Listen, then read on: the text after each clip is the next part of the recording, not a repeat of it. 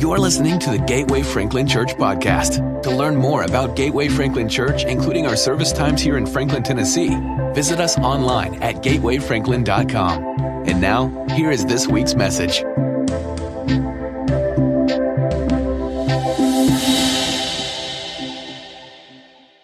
Well, I like being happy.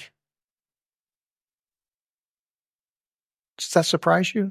I don't know. I like being. Do you like to be happy? Here are a few. I thought I'd jot down a few things that make me happy, so that you know they don't convert into gift cards. So it's not my Christmas list. They're just this is what makes me happy, or at least some of the things. One, downtime with Gina makes me happy. When I get frazzled, we get too much going on. Downtime with Gina makes me happy. Game time with Brady and Annie make me happy. This is funny. Your kids get old, they get to be adults, and they actually become more fun. It's a striking change. Just hang on, Mom, Dad, hang on. They'll grow up and they'll turn out to be a lot of fun. The third thing that makes me happy is playing golf. Playing golf makes me happy when I play well. But someone pointed that out to me, that was a very important caveat, that it makes you happy when you play well. A UGA win makes me happy. And I've been happy 45 out of the last 47 fall weekends. So for those hating on Georgia dropping to number 6, Maui makes me happy. And if you've been there, it makes you happy too. Let's all just go to Maui together, shall we? I mean, what a way to make us all happy. And then hot chicken makes me happy. I like hot. Yesterday we've been eating on the run seemingly for 3 or 4 days, and we was like, let's have a good meal. Where do you want to go? And I said, I want to go to Hattie B's. So that made me happy. It's not an exclusive list, but it's an important list.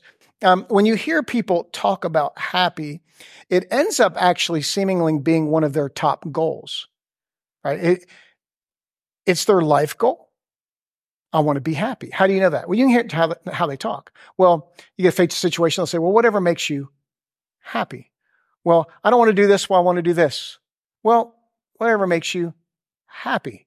Our life seems to be driven by whatever will make us happy. We will make decisions on what will make us happy. If you don't believe that's your life goal, I just challenge you to look at where you spend your time, how you spend your money. Really, is it driven by, well, I want to be happy. Now, I'll take happy over the alternative for sure, right? I don't want to be unhappy, but if happy is the goal, happy is very elusive, right? It's very elusive. So I think there's a bigger goal that we can live our life for than just happy.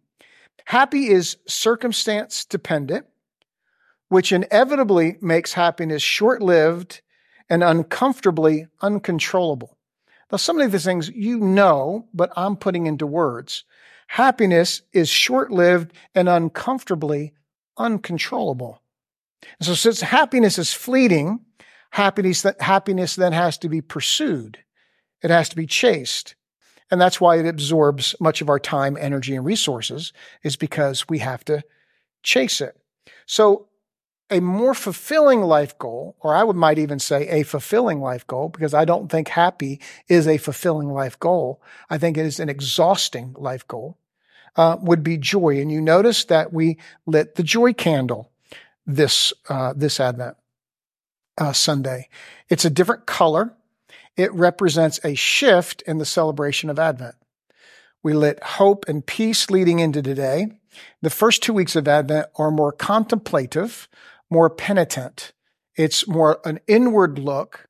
And then in the middle of the celebration, the ancient church fathers in the 4th century establishes this shift. Now we start looking for joy. And now it's more forward looking. Now Advent becomes more anticipating. We're anticipatory of the coming of Christ, not just looking at kind of where we are and what we need. Joy differs from happy because of who resources it. Right? Happy is resourced outwardly. Joy is resourced inwardly. Happy is skin deep. Joy is deep seated. Happiness is fleeting. Joy frees us. It's a freeing. It's the joy of Jesus that carries you through the hardness and the complexities of life, and a joy that's fueled by the promises of God and the ultimate promise of God, which is heaven. Joy is connected to heaven. C.S. Lewis has a great quote that says, "Joy is the serious business of heaven." Here's the context of that quote found in his letters to Malcolm, chiefly on prayer. He says, "I do not think that the life of heaven bears any analogy to play or dance in respect to frivolity. I do think that while we are in this valley of tears, cursed with labor, hemmed round with necessities, tripped up with their frustrations, doomed to perpetual plannings, puzzlings, and anxieties, certain qualities that must belong to the celestial condition have no chance to get through, can project no image of themselves except in activities which, for us here and now, are frivolous. It's only in our hours off, only in our moments of permitted festivity that we find an analogy to the joys of heaven. Dance and game are frivolous, unimportant down here, for down here is not their natural place. Here they are a moment's rest from the life we're placed here to live, but in this world everything is upside down. That which, if it could be prolonged here, would be a truancy. It's like that which is like that which in a better country is the end of ends. Joy is the serious business of heaven. Mary Beth's story gives us a little painting of that, of Tatum enjoying the beach.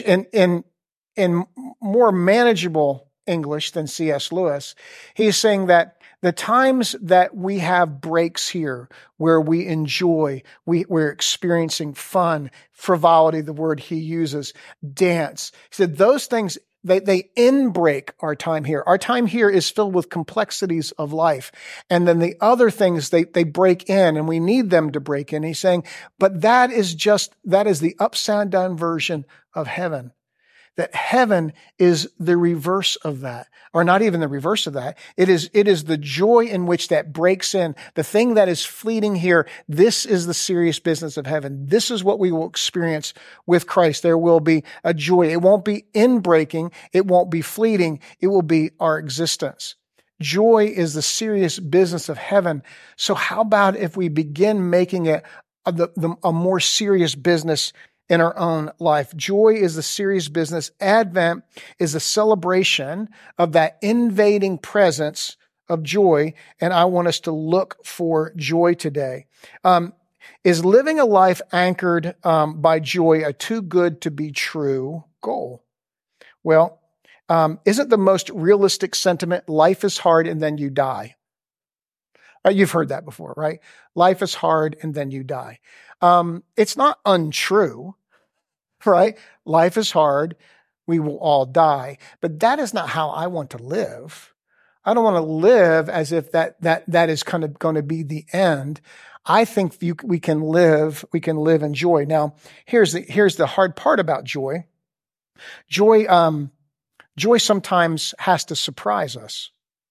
I mean, there was 700 years of distance between the messianic prophecies of Isaiah and the birth of Christ. There are 400 years of silence between when Malachi utters the last word of prophecy and then we have the angelic visit to Zechariah as he's fulfilling his priestly duties in the temple. I mean, joy is something that can be promised, but it seems to catch us by surprise. So I want to talk about that today. I want to talk about joy as a surprise.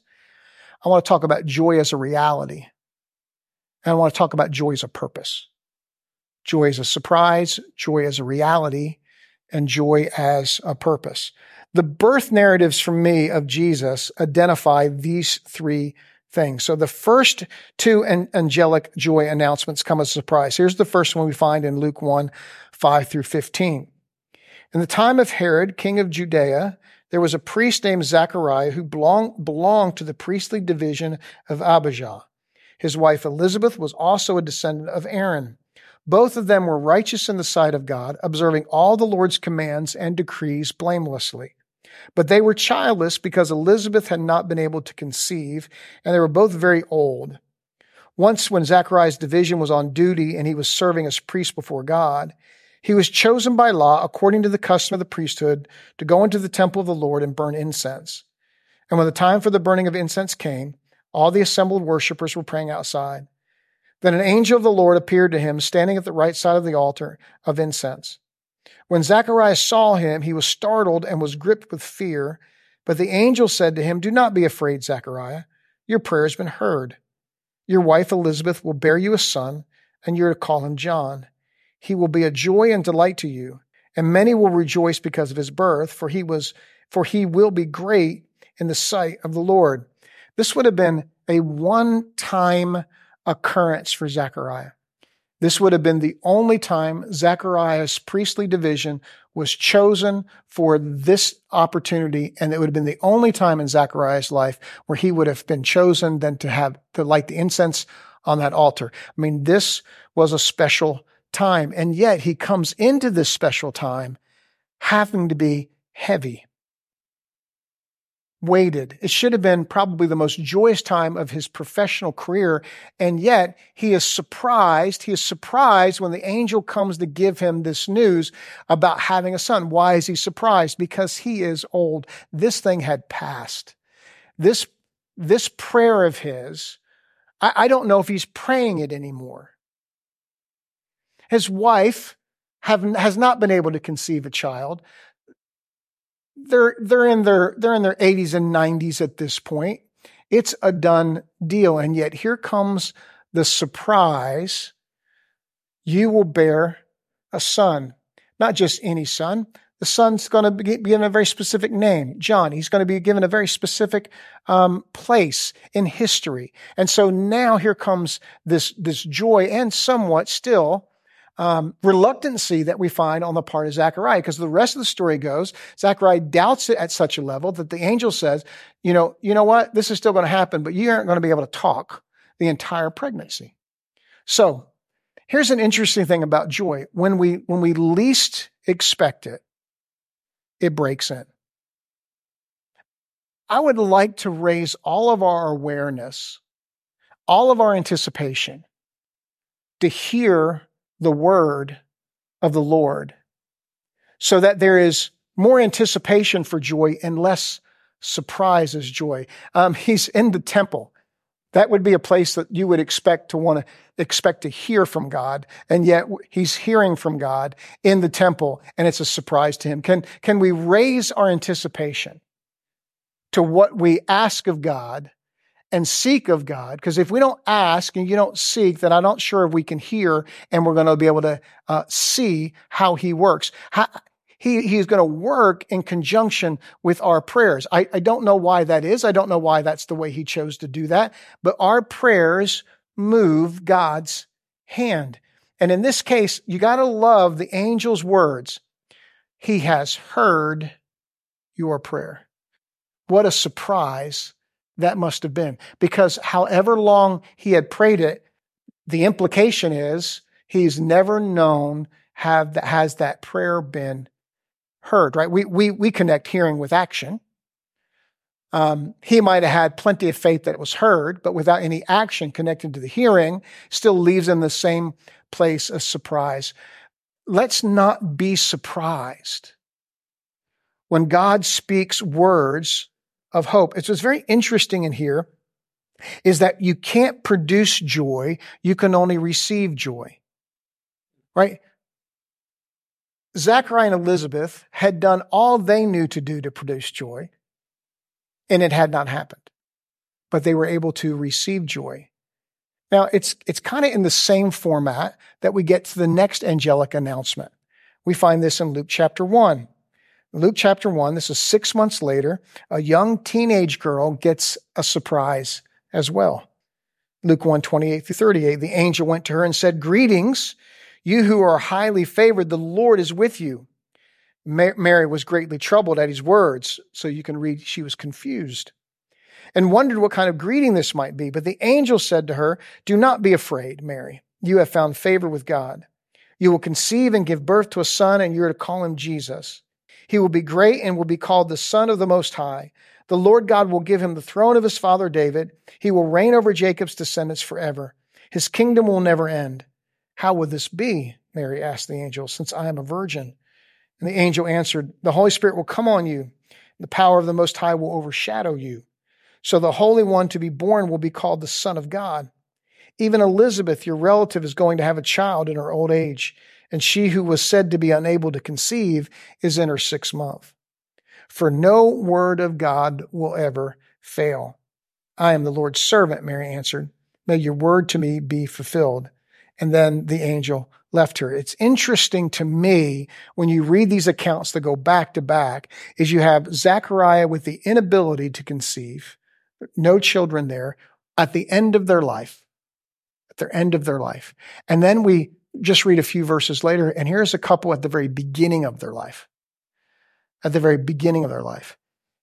Not married, and that's why this was such a surprise. She asks questions of the angel, but she must have asked the questions differently than Zechariah because she receives a different answer, right? I think it's the difference between a man and a woman. I think men, we generally just want to know, is it going to happen or not? And women have a tendency to want to know more details.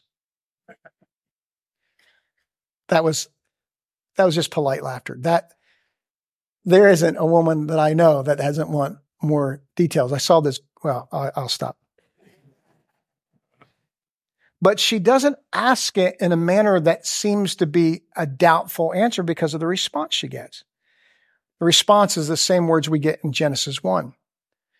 When the earth was formless, it was empty, and the darkness was over the face of the deep. And it said, then the Spirit of God hovered over the waters, and he said, let there be light, and there was light. He fills. What would fill empty space more full than light?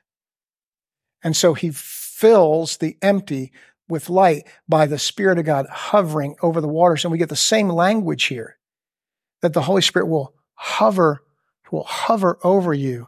And then some translations read, when she's the angel's answer of how this will be after the hover, there's 2-part answer. Hover, and here comes the assurance. Some translations say, not because nothing is impossible with God. That's a great thing, right? Put it up, write it down, put it on your wall. Nothing's impossible with God. And yet a more accurate translation says how the NIV reads it. Why is this going to happen? Because no word of God will ever fail. Now that's pretty significant, isn't it? Right? So there's some detail there. You know, for the men, just tell me it's possible. All right, we're good. For the process thinkers, it's, well, because if God said it, it's going to happen. And see, joy comes as a promise before it ever comes as a reality. Joy is going to come as a promise. Those promises many times are surprising because we find ourselves in the context when we're in way over our head and we don't see any manageable way around it. Right? And that's why we're despondent. That would be why we're sad. We are allowing the moments around us to dictate our outlook and our moods. Okay? But in our outlook and our moods that end up dictating our actions, dictating our speech. Right? And so when God breaks in with a word, and that word is a word that brings joy, you can try to process that, or you can receive the word. You can receive the word. Zechariah ends up receiving the word, even with his doubts and his silence. Mary receives the word. I love her response. Be to me as you have said. The words that you've spoken to me, I agree. I agree. I align myself up with the words that you're spoken. Don't be surprised by joy. Don't be surprised by joy. There is more to this life than life is hard and then you die. There's more to life than trying to chase happy. There is a deep-seated joy that comes in believing the word of God as we have it, and believing and expecting and wanting and asking for God's word for you in the moment. This is not just a normal course of growing up as a son or daughter of God. This is what the word opens up to us, that we are his children, that he knows what we have need of, and yet compels us to come and to ask him.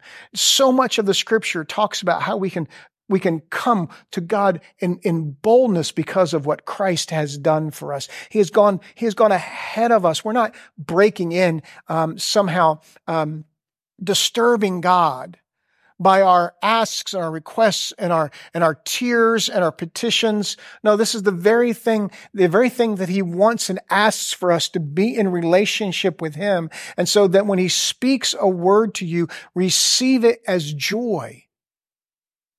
Joy comes as a surprise because many times we find ourselves just not ready for it, but we can't produce joy. We have to receive joy. And then Luke ends with two songs, one from Zechariah and one from Mary. There's something about receiving joy where it makes it where we can't contain it. Part of Mary's song goes this way of Luke 1:46 through 50. My soul glorifies the Lord and my spirit rejoices. Rejoicing is the action of joy. I rejoice in God, my Savior, for he has been mindful of the humble state of his servant. From now on, generations will call me blessed, for the mighty one has done great things for me. Holy is his name. It's a surprise, but joy is also a reality. This is why we have the birth narratives.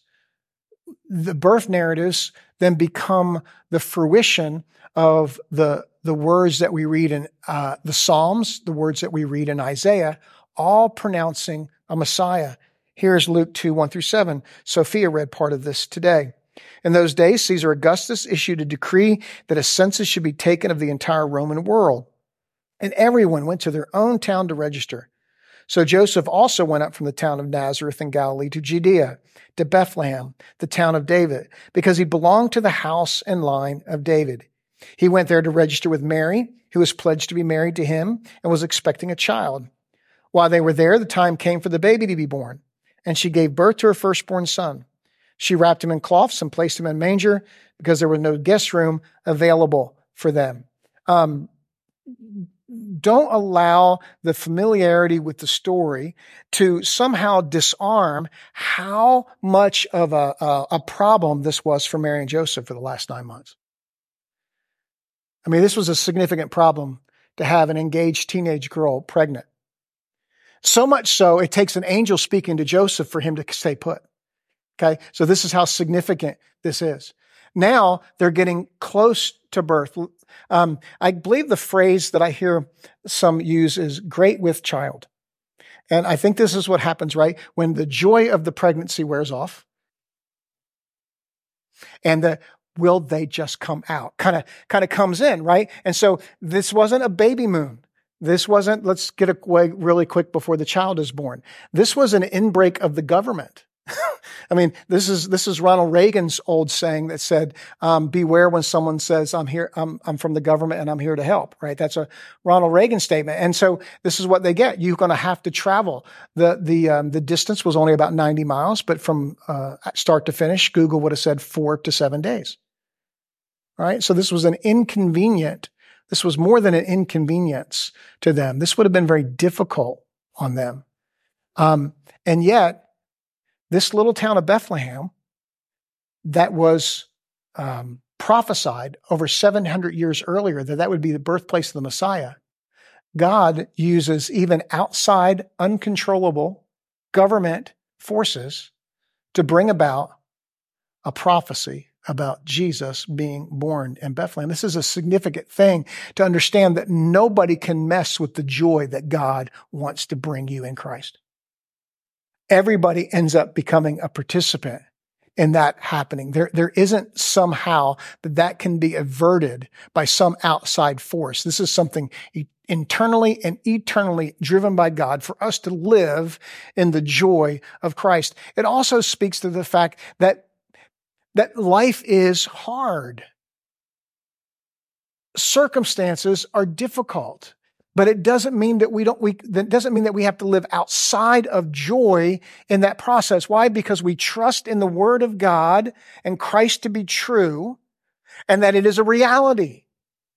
The birth of the baby proves the reality of who Jesus is. Emmanuel is my favorite word for God. Emmanuel, God with us, right? It's the only faith system where God comes to us, and instead of setting up this ladder of things that we have to do to get to God. Christianity is the only faith system where he becomes flesh and lives among us. The Message version says that he became flesh and blood and moved into the neighborhood. This is how close he is. This is the promise of God. There is a proximity to the promise of God, flesh and blood, the necessity of being a perfect sacrifice so that he would be able to usher in the kingdom and usher us into the kingdom as well. There is a tension. There's a tension in the process of joy. The promise of joy doesn't alleviate the journey. It fuels the journey. You have to walk out the promise to experience the promise. We can walk in the joy of Christ now because of the assurance of Jesus Christ later. We have a tendency to allow the process to actually rob us of joy, instead of understanding that the process actually brings about the joy. All right. So here's a couple passages or a scripture that I woke up this morning to, because I'm thinking, Lord, I'm not making that as concrete as I want to. And he brought me to several scriptures. And because I had to just scribble them, I lose them. 2 Corinthians 4:16-18. Therefore, we do not lose heart. We do not lose our joy. Though we were outwardly wasting away, yet inwardly we're being renewed day by day. For our light and momentary troubles are achieving. That's a process word. Right? Achieving is a process word. They are achieving for us an eternal glory that far outweighs them all. There's a process to joy. And in this case, what Paul is doing is he's challenging us to look at kind of in the rearview mirror, to look back and say, have you ever said something to this effect? Well, that was worth it. Right? So what does that statement mean? Well, that was worth it. It means probably there was some point along the way you did not think it was worth it. Right? It was like, I could quit now. I wish this was over now. This is more painful than I thought it was going to be. Right? But when you get on the other side of it, you say, well, now that it's done, I can look back and say, well, that was worth it. This is what Paul is trying to communicate. Paul is saying, listen, the light and momentary. So he's even measuring them. He's even measuring them because they're not light and momentary when we go through them, right? He's not dismissing. He's not diminishing. He's not pushing those to the side and saying, well, you're just being a wimp. It's on the other side of this. He's saying now, in comparison to what we have in Christ, these are light and momentary. Okay, light. So that means there's a weight limit, and momentary. Then there's a time limit. So can I say to you today, wherever you find yourself in process, there is a weight limit and a time limit to that, where you will be able to be on the other side of that and look back and say, well, those were light and momentary. And what have they done? They were actually a process to bring you somewhere. They are achieving for you. How does he say it? Achieving for us an eternal glory that far outweighs them all. And then told you, wrote them everywhere. Here's James 1:2-4. Consider it pure joy. Another way to say this is consider it pure, could be translated whole. Consider the wholeness of joy, my brothers and sisters. Consider the wholeness of joy whenever you face many trials of many kinds, because you know that the testing of your faith produces perseverance. There's another process word. Produces. What produces it? Trials of many kinds. Produces it. And then he implores us, let perseverance finish its work so that you may be mature and complete, lacking nothing. Telling us that, will you please let the process play out? Please. Please let endurance, perseverance do the work it's designed to do. What's that work? I am completing you and I am maturing you in Christ so that you don't lack anything that you need. joy comes in the middle of a process. It is a reality. Christ is a reality, but we have to walk through a process. And each process produces what God has intended it to produce. But if you only wait to live in joy when you receive the outcome, you miss out on a lot of joy, right? Then we walk through hardship hard. You either walk through it hard, where you have to put up all these defenses to try to keep your life together, or you walk through it just completely beat down. And God's saying in both these verses and in the process of dropping into Elizabeth and Mary and Zechariah and Joseph, let the process work. It will produce everything he intends for it to produce. Walk through it with joy, right? So when I think about peace and joy, I generally like to describe peace as a settledness. And I think joy might be more of a completeness. I feel more complete. And that might not translate, but that's what I started thinking about. The joy of the Lord being a completeness in me. So the stuff that I see that's not written yet, I can still rest in what's being written. And there can be a joy. There can be a joy in that process. Here are two more statements around joy to hang on to. One, no circumstance can deter, delay, or diminish the reality of God's joy given in the person of Christ. All right? Even the Roman government played into that impact. Two, God's best work of joy is done in the middle of hardship and out in the open for the world to see. All right, joy is a surprise.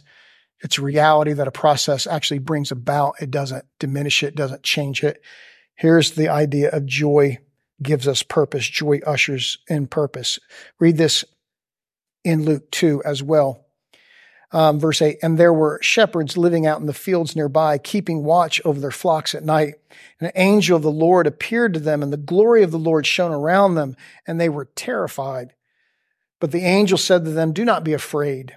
I bring you good news that will cause great joy for all people. Today in the town of David, a Savior has been born to you. He is the Messiah, the Lord. This will be a sign to you. You will find the baby wrapped in cloths and lying in a manger. And suddenly a great company of heavenly hosts appeared with the angel, praising God and saying, glory to God in the highest heaven, and on earth peace to those on whom his favor rests.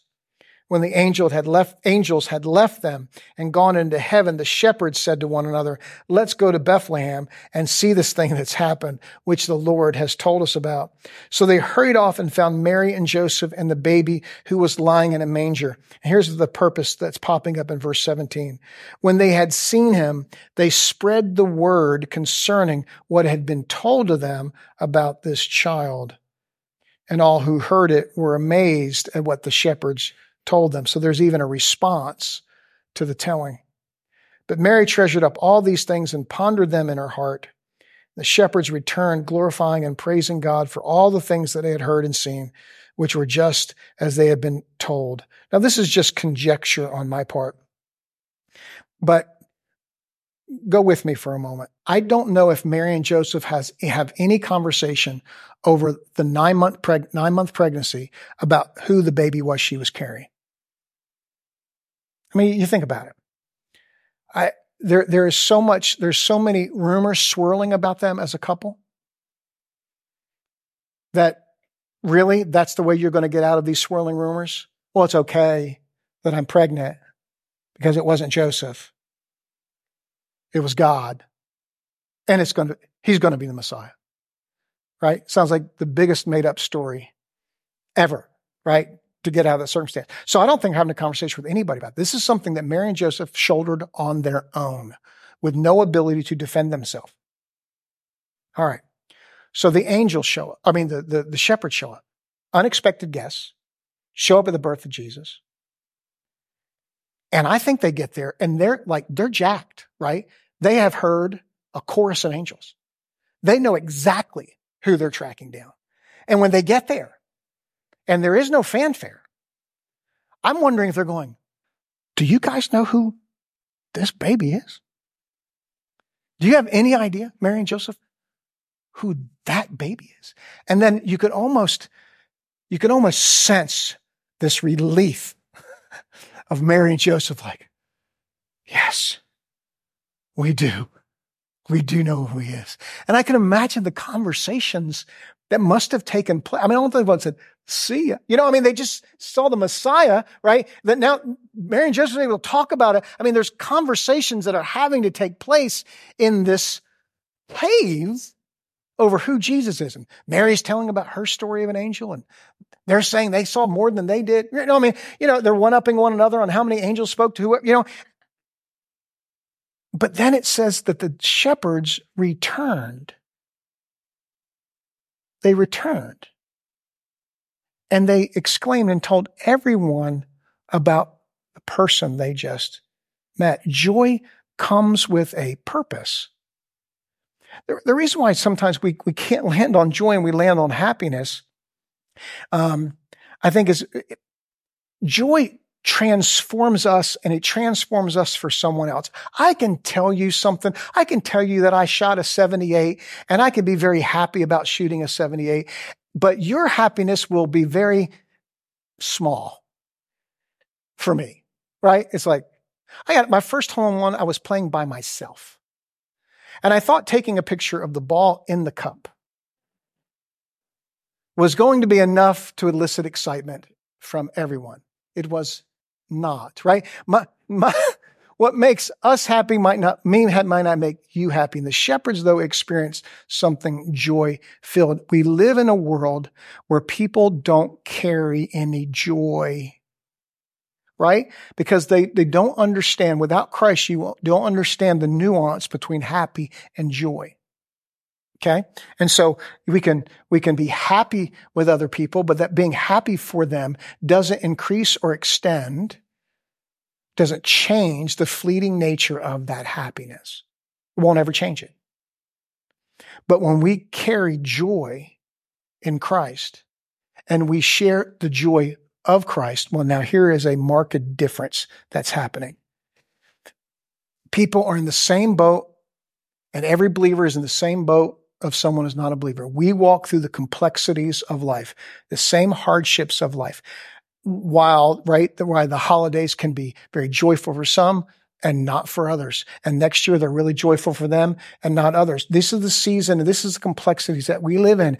And yet we should be carrying the joy of Christ. Joy is our purpose. Just like it's the serious business of heaven, joy becomes our purpose. That we're placed in a world that has no concept of joy.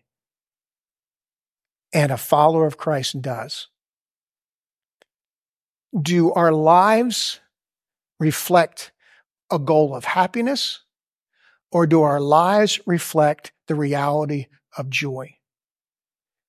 Is it possible that you and I can also be a surprise of joy for someone? The people we work with, the people that we live next to, the families that we sit in the bleachers next to in any given season, that we are joy carriers, and it's that joy that gives us purpose. There isn't anything else in your life that gives you the purpose other than the joy of Christ. There isn't. Not one. And I love the fact it says they all went to rabbi school after that, and then they started their own synagogues. Did you get that in the story? Right? I said they went back to where they were doing what they were doing. And listen, shepherds in this century,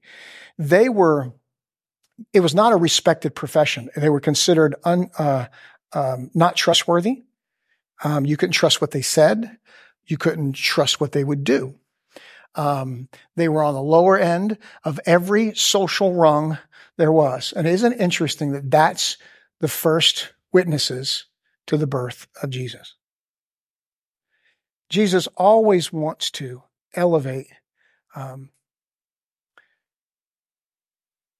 Even after the resurrection, a woman is the first person. Women who also weren't considered to be trustworthy in a sense. And it's amazing how God wants to transform whatever image you have of yourself. He wants to transform it. If you have a dim and a low opinion of who you are and what you're capable of, he wants to elevate that, not for our own sake, but so that we would understand what it means to receive the joy of God and the position he puts us in so that we can carry that joy where we are. Joy carriers. Come on up, team. In Isaiah, one of the prophetic words spoken about Christ is Isaiah 61. So the Spirit of the sovereign Lord is on me because the Lord has anointed me to proclaim good news to the poor. He has sent me to bind up the brokenhearted, to proclaim freedom for the captives and release from darkness for the prisoners, to proclaim the year of the Lord's favor and the day of vengeance for our God, to comfort all who mourn and provide for those who grieve in Zion, to bestow on them a crown of beauty instead of ashes, the oil of joy instead of mourning, and a garment of praise instead of a spirit of despair. They will be called oaks of righteousness, a planting of the Lord for the display of his splendor. This is who we worship. This is what he came to do. It wasn't just a promise. It was a promise in Isaiah. It was a reality in Luke chapter 2. Did you get that? There was a promise in Isaiah. But in Luke chapter 2, it was a reality. And in Luke chapter 2, it becomes a purpose. We can put our faith in the word of God because of what the angel told Mary.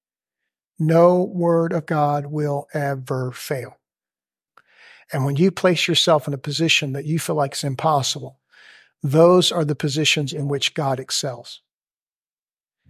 Out in the open. In the business classic book, Good to Great by Jim Collins, he coined what is called the Stockdale paradox.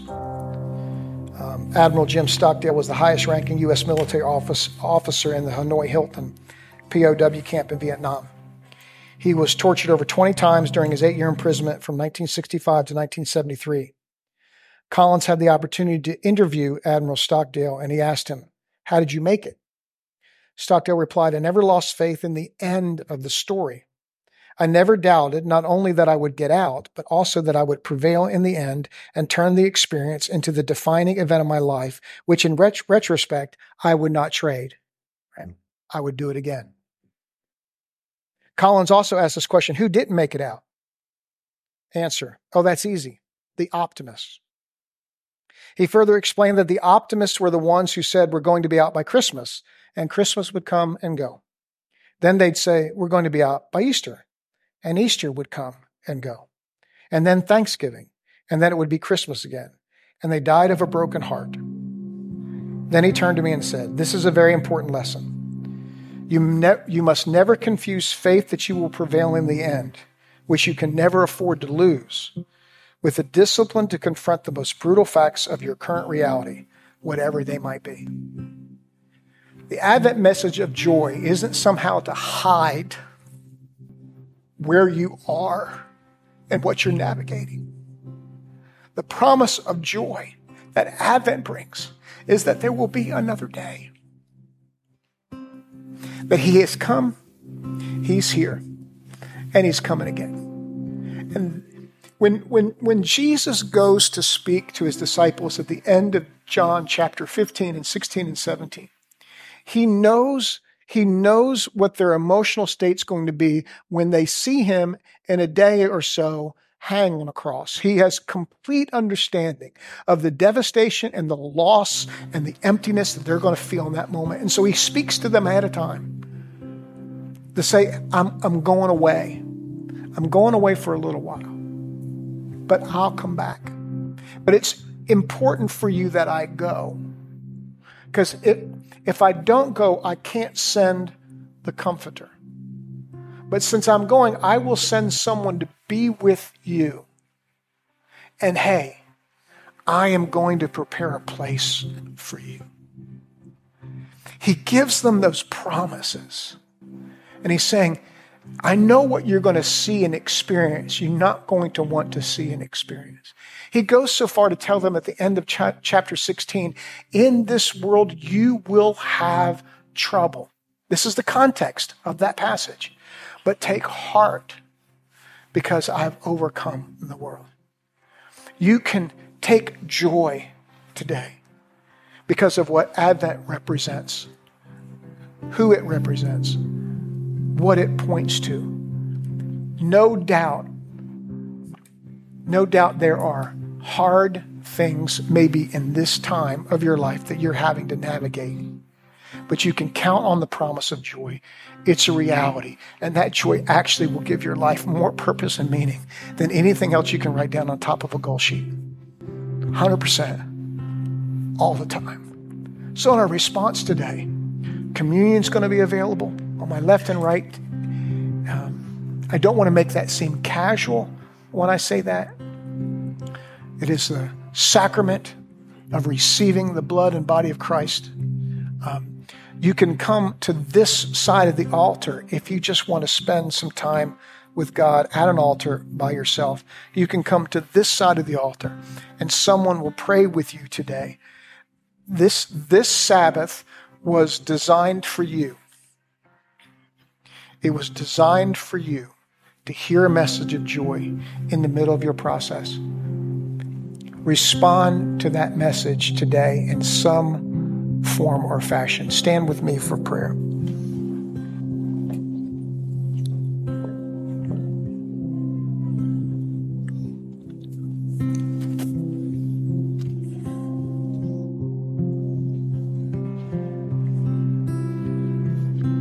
Lord, I know the tenor of this message today was purposeful.